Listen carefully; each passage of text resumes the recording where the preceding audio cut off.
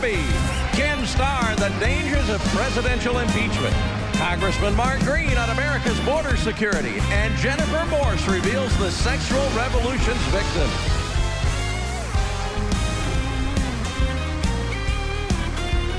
That's Trey Corley in the Music City Connection. And I'm your announcer, Keith Bilbrey. And now, here's Mike Huckabee.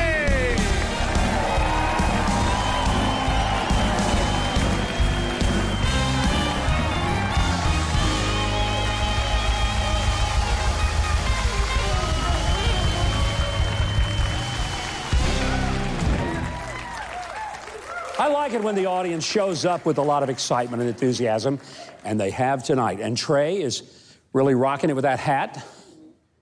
That's just for you, sir. Just trying to to be cool like you. I'd like to be so cool to wear a hat like that, and maybe one of these weeks I will. Let's just see. But not this week, that's for sure. By the way, this coming week marks the 46th year since the Extreme Court made up out of thin air an excuse to virtually give unrestricted rights to ending the life of an unborn child in its mother's womb in a savage procedure called abortion. Now, there was a massive March for Life in Washington on Friday, and as usual, the media, for the most part, totally ignored it. But since that dark day in American history back in 1973, over 60 million helpless little Americans had their lives ended by butchers masquerading as doctors, taking big money for doing a deed that is better suited for the uncivilized Babylonians of ancient times than supposedly enlightened and educated people of the 20th century. Over these 46 years, many things have changed, most dramatically having a better understanding of biology and the science of DNA and when life begins. Science is rarely, as some assert, settled, but in the case of the beginning of a human life, it pretty much is.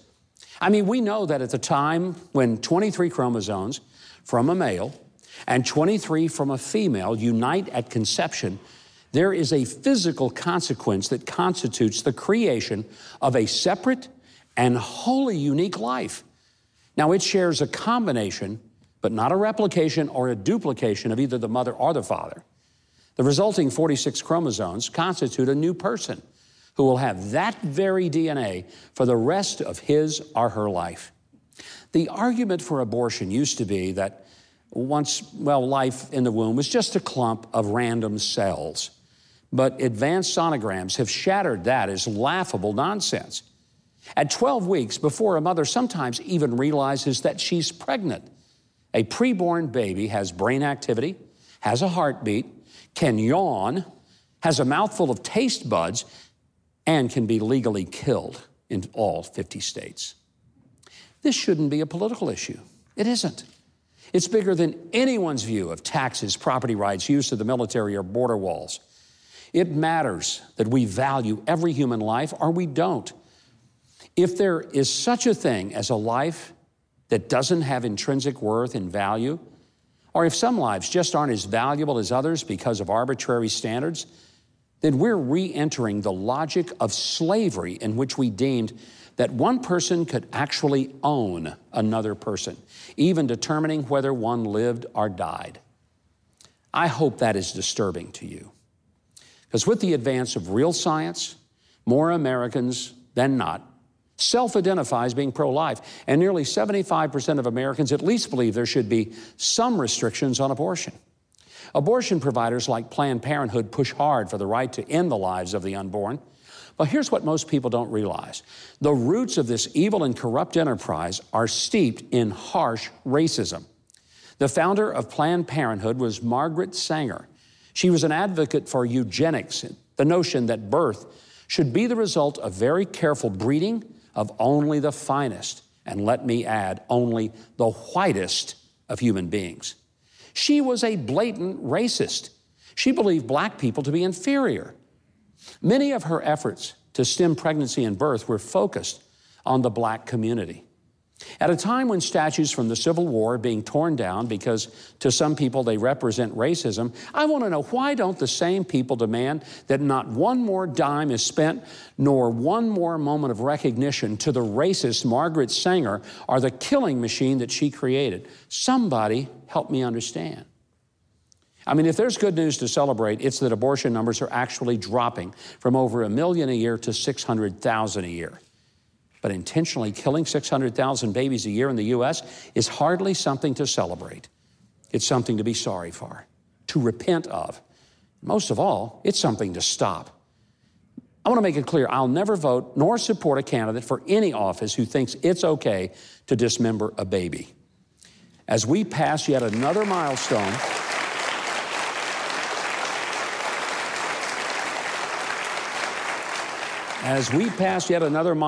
this time of 46 years since the court ruling, we should pray, speak out, and work to make this the last year that we tolerate such madness. We should never think that any person is disposable or expendable or worthless, because they're not.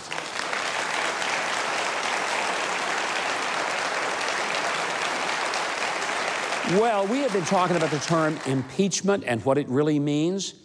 We sent our cameras out to the streets of Nashville, Tennessee, to ask people about impeachment and Presidents Clinton and Trump. Watch this.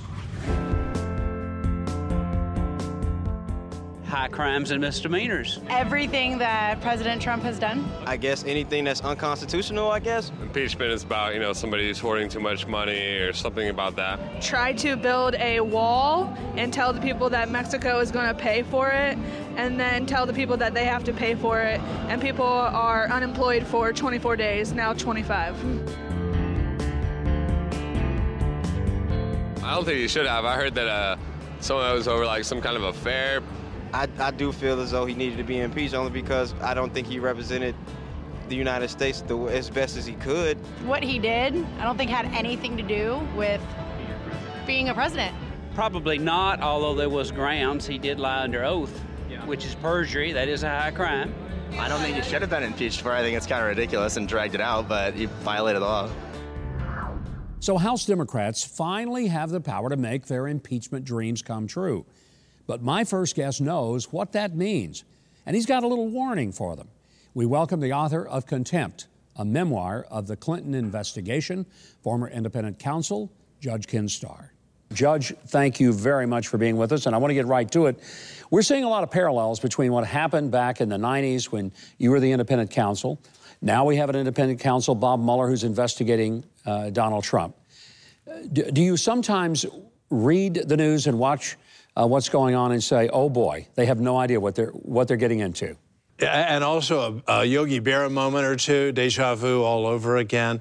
And you're so right, Governor, I will say this, for the sake of the country, and really for the sake, from their perspective, of their own political party, don't do it.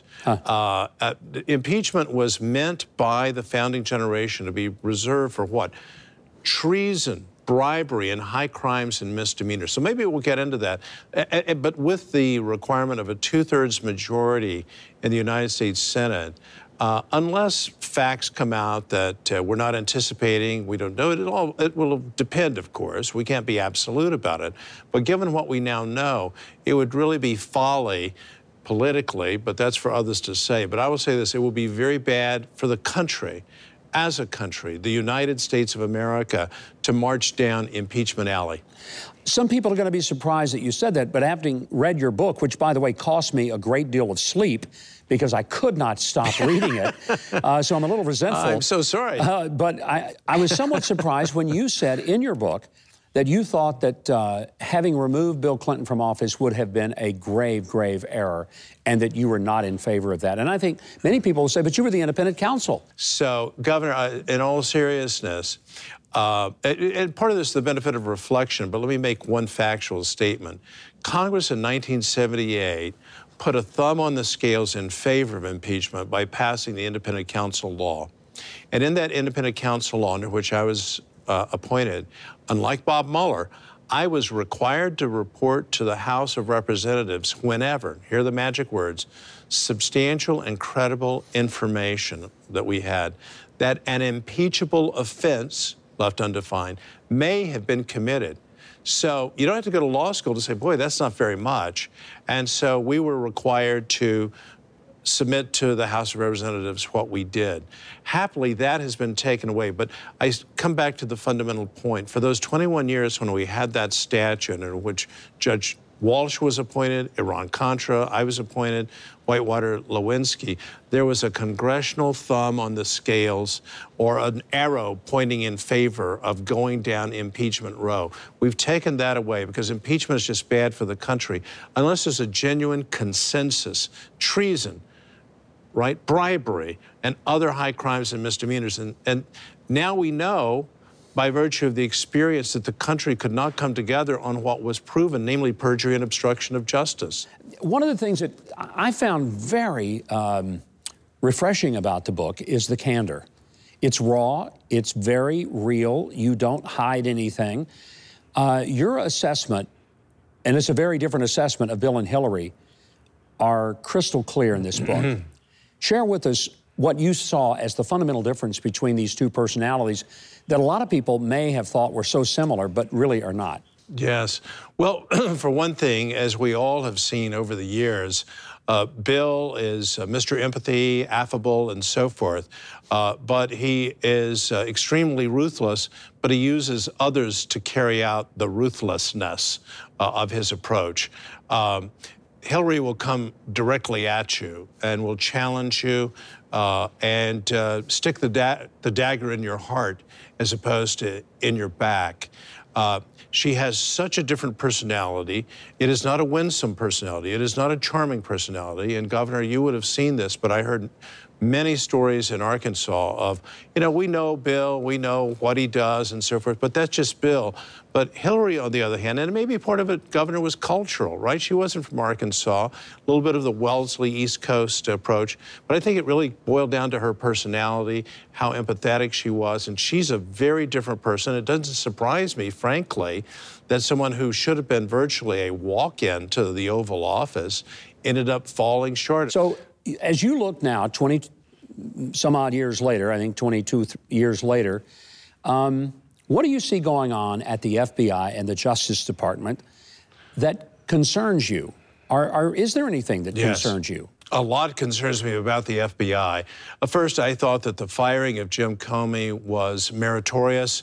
It was overdue. And when I read Rod Rosenstein's memorandum, it's just rock solid, right in terms of why Jim Comey needed to go. So it began with Jim Comey, but now we know Andrew McCabe, the deputy who then became the acting director of the FBI, there are just some serious issues that have apparently even been referred to the criminal division for possible criminal prosecution. And I would just call it the politicization of the FBI leadership, not the rank and file.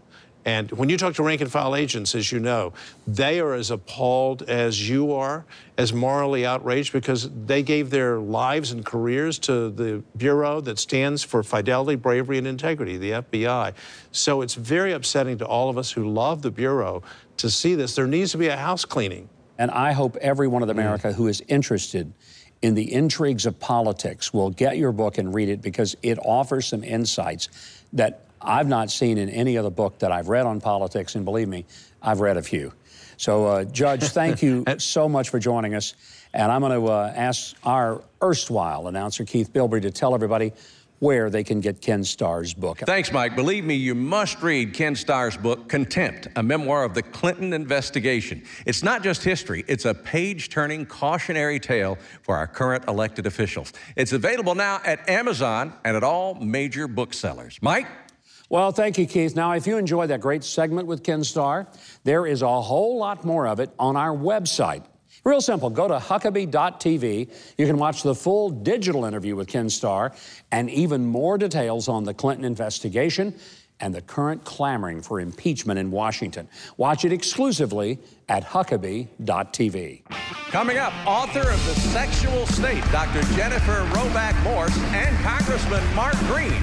And later, pro-life advocate Sean Carney on the beginning of the end of abortion.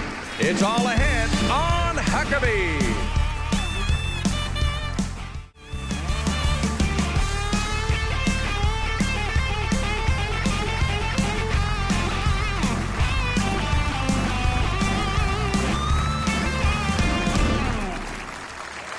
my next guest is president of the Ruth Institute and a passionate defender of families and Bible-based moral values.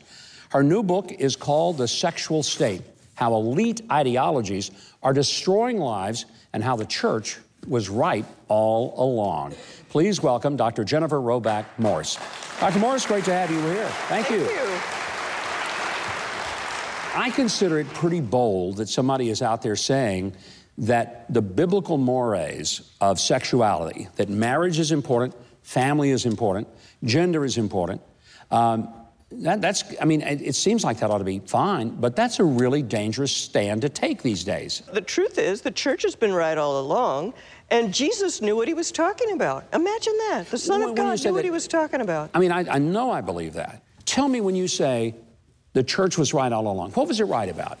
Well, first of all, when Jesus tried to warn us off about divorce and remarriage, he totally knew that this was going to be a train wreck, right? That divorcing for any reason or no reason, which is basically where we are with no-fault divorce, and then being able to remarry legally, right, because that gives you the right to legally remarry, he knew what that was going to do to children. He knew how that was going to be so disruptive to the life of children, how the loyalties inside the family would be conflicted and difficult.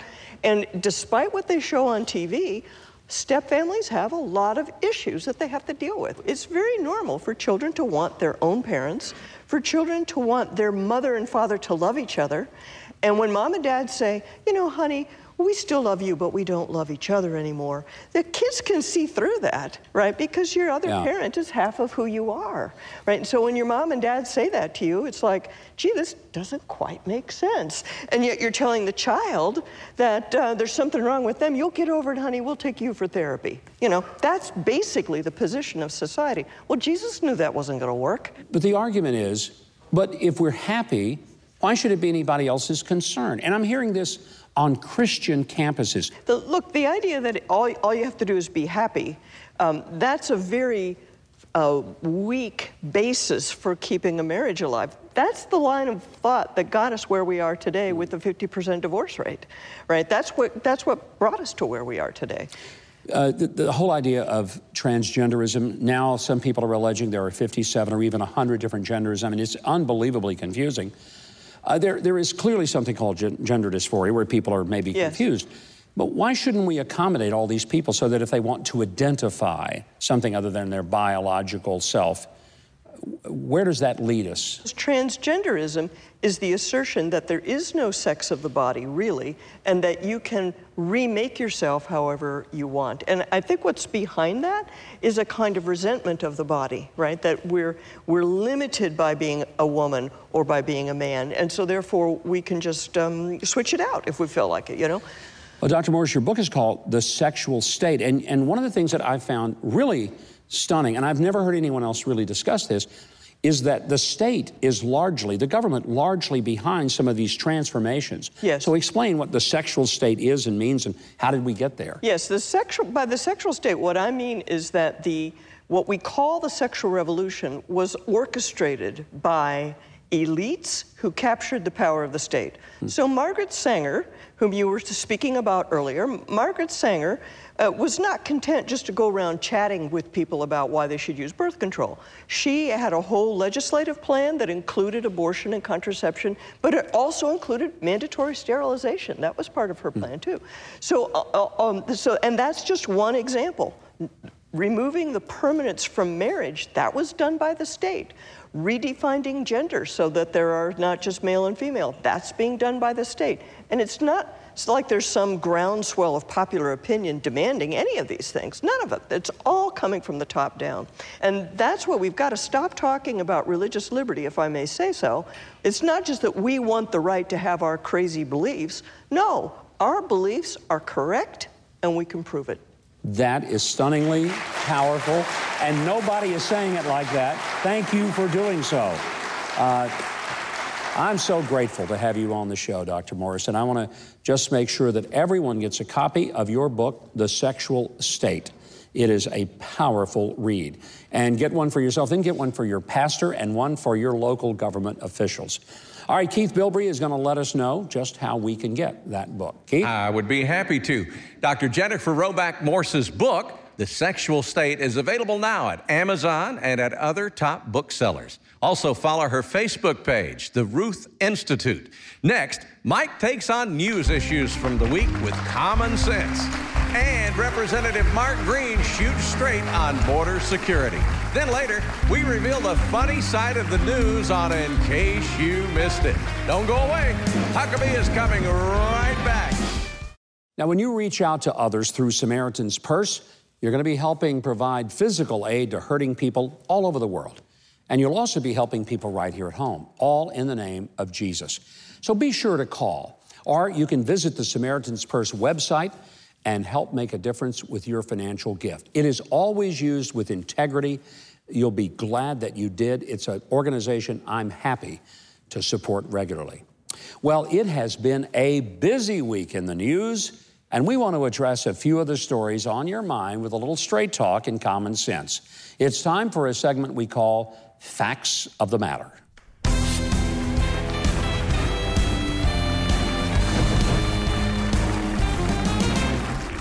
Well, this week on MikeHuckabee.com, my website where you can look at the newsletter I do every day, I looked at the latest blast in the liberals' war on religion, and this time it's aimed at Vice President Mike Pence's wife, Karen Pence. Her unconscionable thought crime? Volunteering as an art teacher at a Christian school.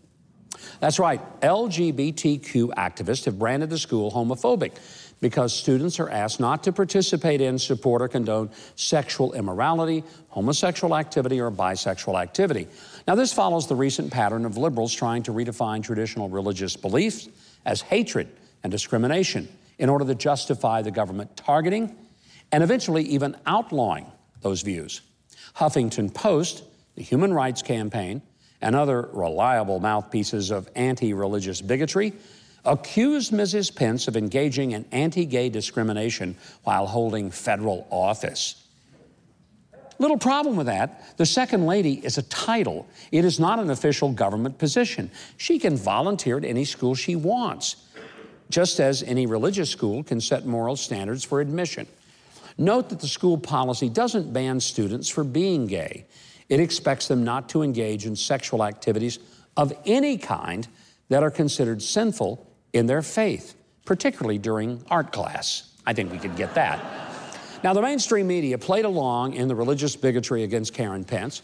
CNN White House reporter Kate Bennett drew some horse laughs with this indignant tweet on the subject. I quote, "So let me get this straight. The Second Lady of the United States has chosen to work at a school that openly discriminates against LGBT adults and children," end quote.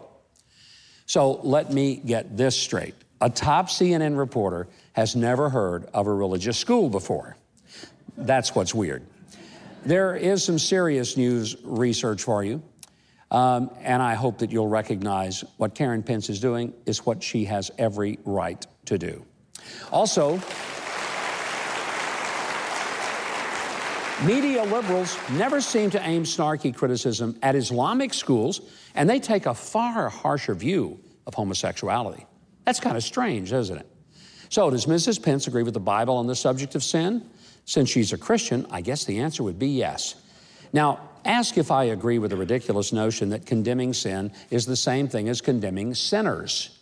Anyone should know the answer to that, but if they just took a little time out from reading the Huffington Post and Twitter, and they would actually read the Bible, they might know these things. All right. Now, let's turn to a couple of questions and thoughts that you had on news stories this week.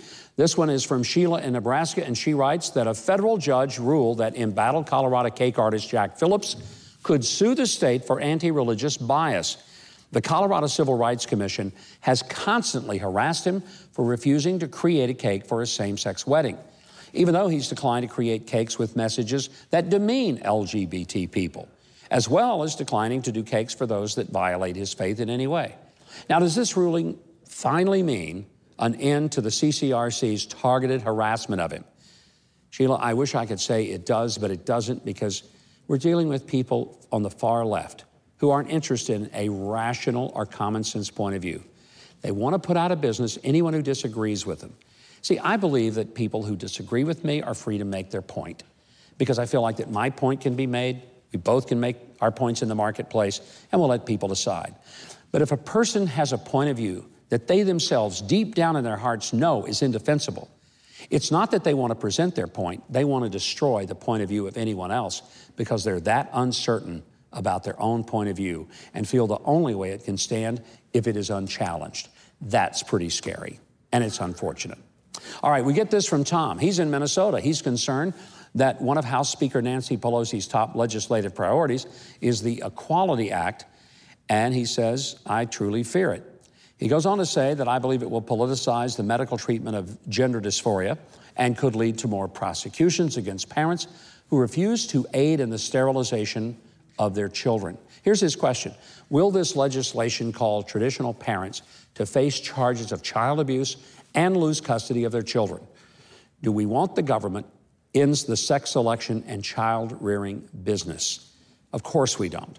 And the truth is, if Nancy Pelosi had all the power that she wanted and could get it through the House, it would still have to go to the Senate, and there aren't the votes there for it, thank goodness. This is why it's so important to make sure there's some balance.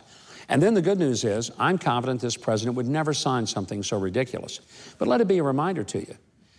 If both houses of Congress and the White House should be in the hands of those who think like Nancy Pelosi, then yes, it could happen. And that's something we should all be afraid of.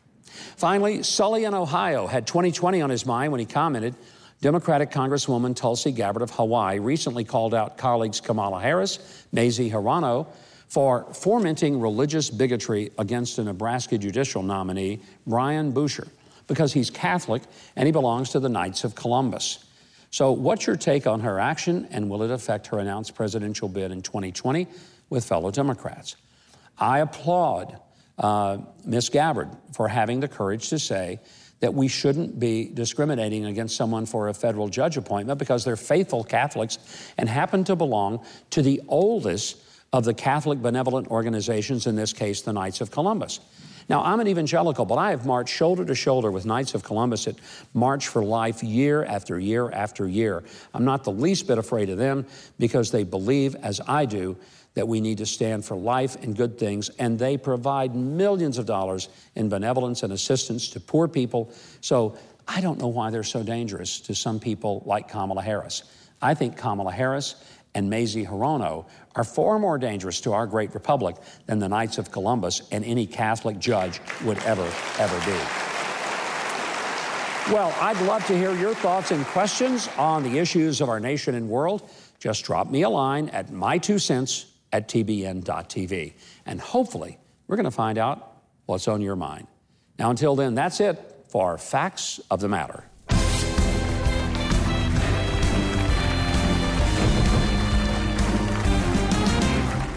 Well, my next guest is a decorated Army flight surgeon. He's a physician, a businessman. He's also the newly elected representative of Tennessee's 7th Congressional District. Here to talk about what is and what isn't happening in Washington, would you please make welcome Dr. and Congressman Mark Green.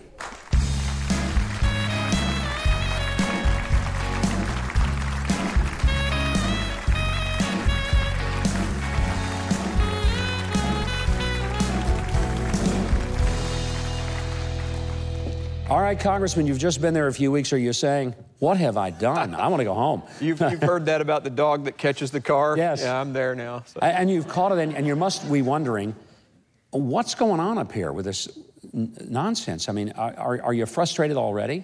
It's pretty crazy to think that the Democrats who voted for $40 billion worth of border security are now refusing to do so for $5.7 billion just because they don't like the occupant of the White House. It's pretty unconscionable, and it's dangerous. Congressman, are there some Democrats, because, I mean, I know a lot of people in Washington. They're really good, decent people. And I want to be very clear. I mean, I poke some fun at Nancy Pelosi and some of the leadership, but I've known some of the Democrats in the House and the Senate, many of the Democrat governors, and they're good and decent, honorable, patriotic, God-fearing American people. And so we got to be very careful never to say it's all them and none of us, and because there's some really lousy Republicans. Not that I'm going to name any of them here tonight.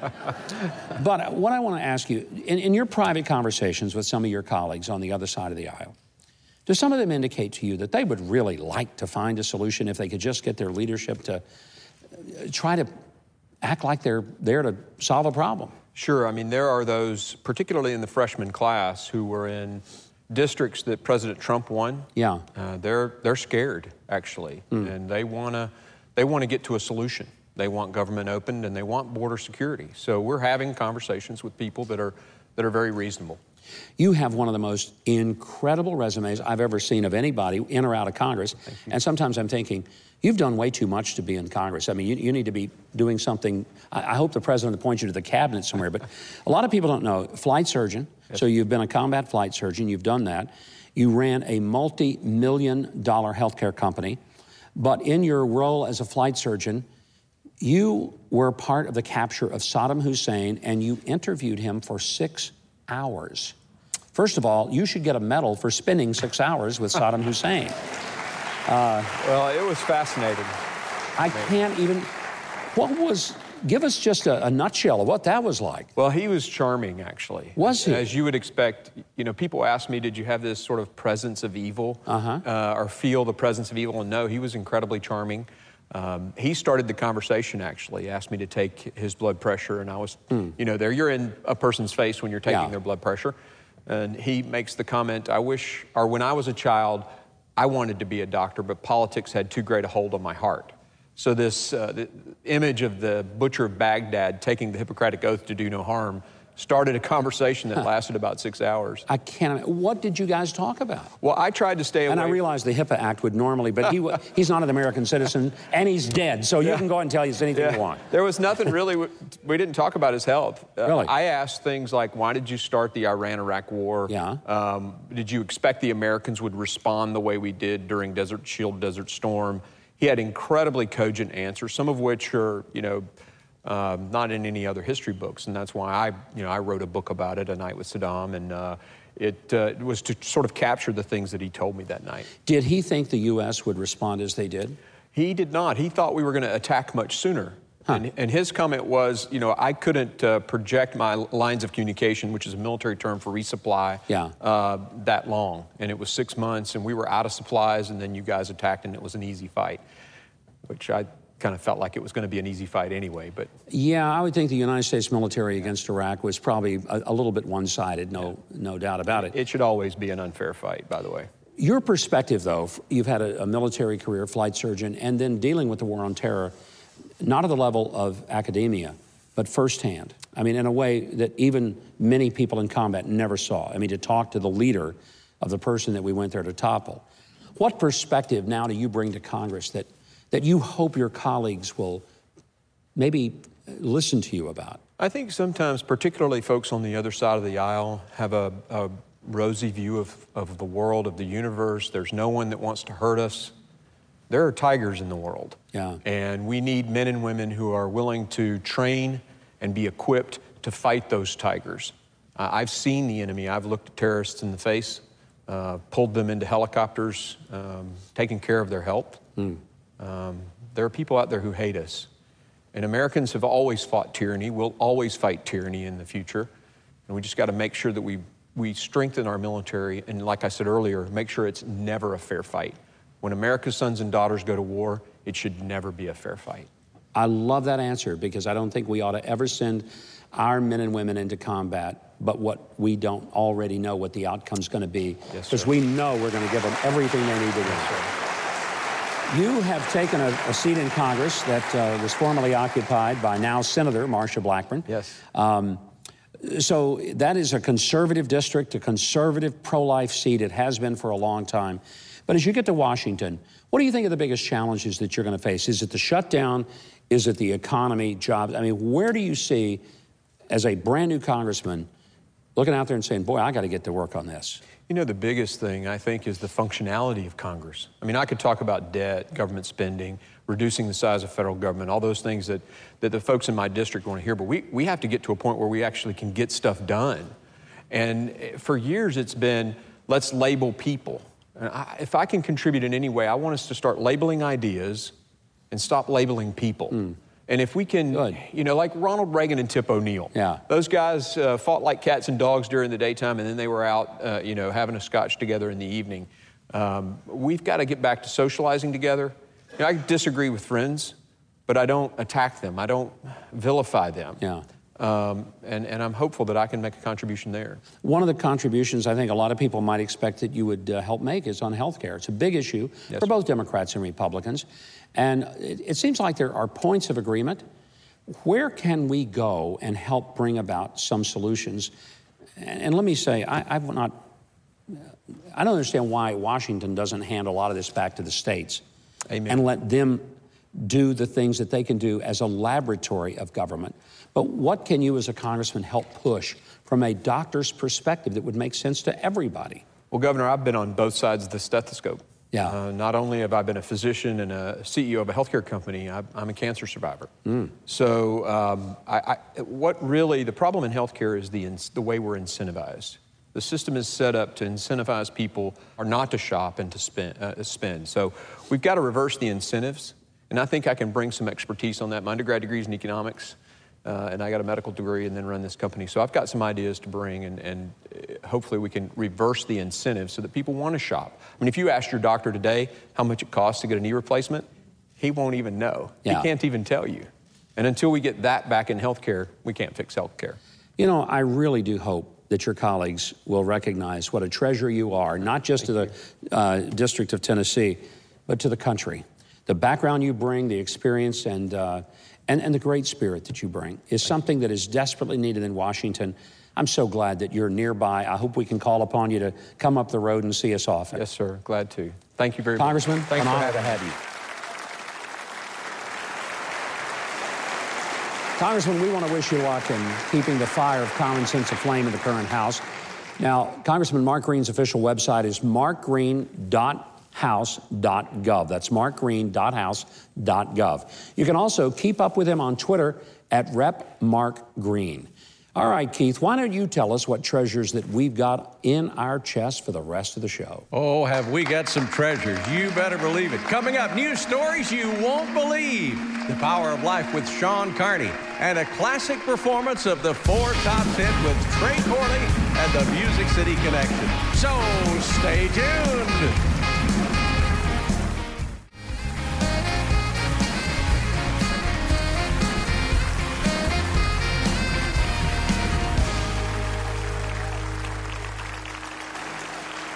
Well, it is time to consider some news stories that'll make you want to build a wall around yourself, and you'll want to end the government shutdown single-handedly, I guarantee you. It's all in a segment that we just call In Case You Missed It.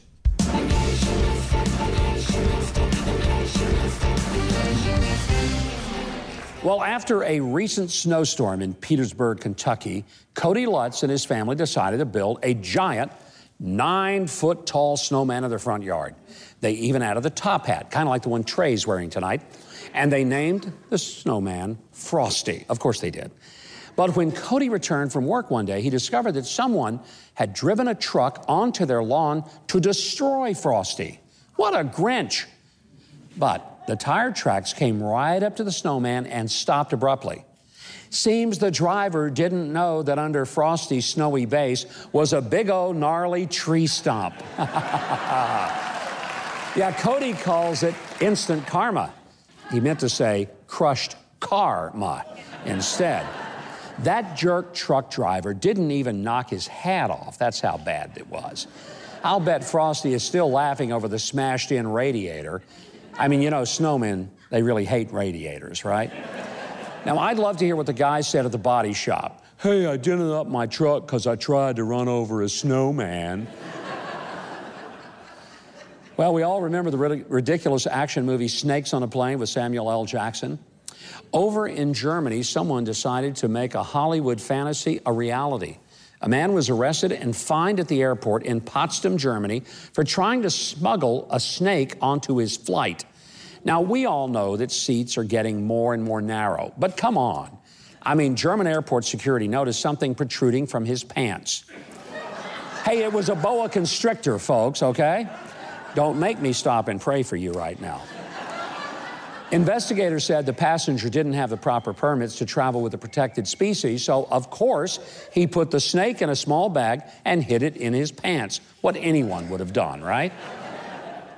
On the plus side, Tasmanian devils are also on the protected species list.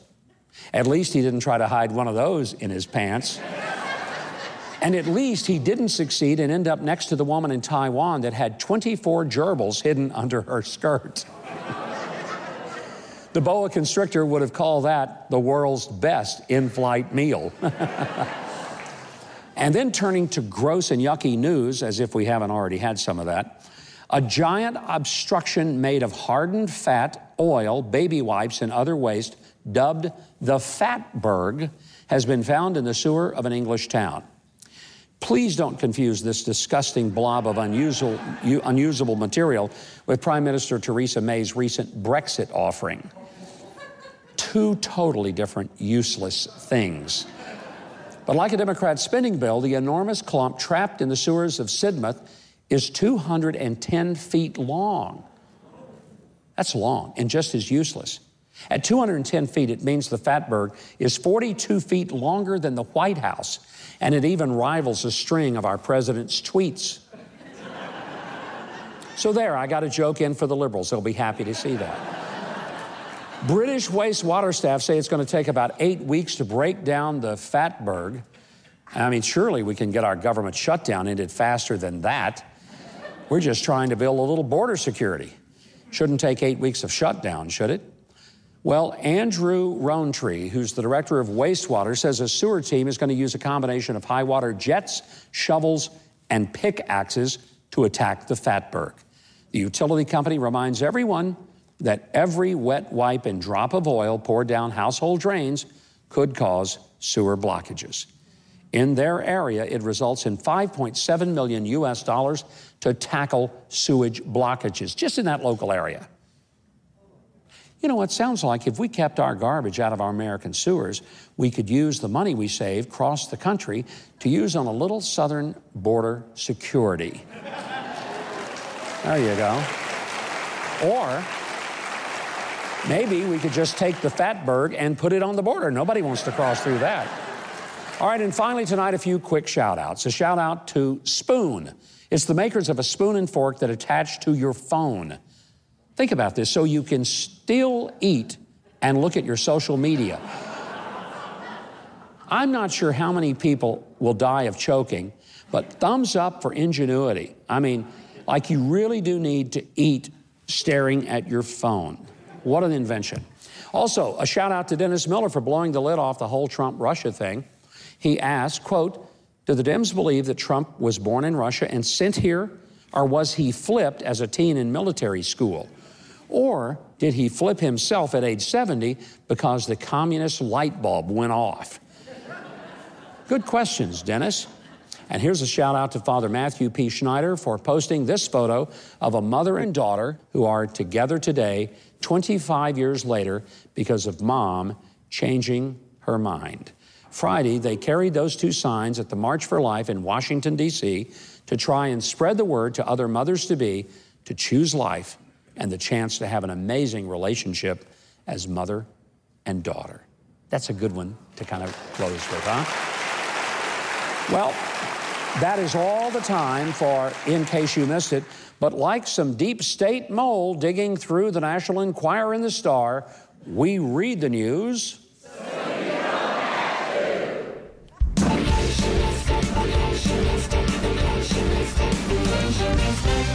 All right. Keith is standing by to let us know what we have left in the show. Keith, take it away. Well, I would love to. Next, find out why science is helping win the battle for life from author Sean Carney. And then it's Motown time with Music City Connection. More Huckabee is 60 seconds away.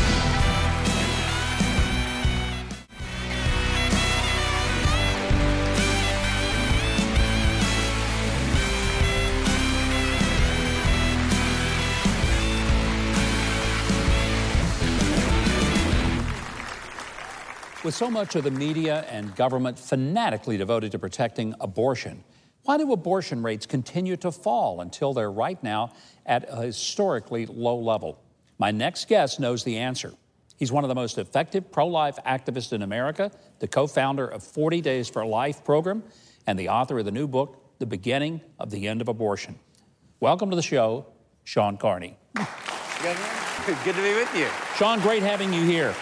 let's get right to the heart of what is 40 Days for Life. Well, 40 Days for Life is very simple. It is a 40-day peaceful prayer vigil in front of abortion facilities, and we've done it now in 769 cities in over 50 countries. And so it's peaceful, it's joyful, and it gives those women one last chance to turn around. When you say it's joyful, what do you mean by that? I mean, if you're standing in front of an abortion clinic, I can't imagine what could be joyful about that. You know, nobody grows up wanting an abortion. No abortion doctor goes to medical school to be the best abortion doctor in the history of America. But we want to be there to offer the love, the mercy, and practical alternatives that we have. Poll numbers show that the reason that more people are pro-life is because younger women are more pro-life than their mothers and their grandmothers. Why is that? It's very true. The pro-life movement at large gets younger by the day. And a lot of that is because of technology. I mean, we have this window into the womb where we can offer an ultrasound, a free pregnancy test. And women, 90% of the time they see their baby on an ultrasound, they're going to choose life. And so it's a great thing for our movement because it does get younger, and there has definitely been changes of hearts and minds only in one direction on the abortion issue. Whether it's doctors who have done abortions, the March for Life in Washington is always led by women who have had an abortion. That conversion gate only swings in one direction over the last 4 decades. Your book is called The Beginning of the End of Abortion. Do you think we will see, maybe I hope in my lifetime, but certainly in yours, when abortion no longer happens in this country?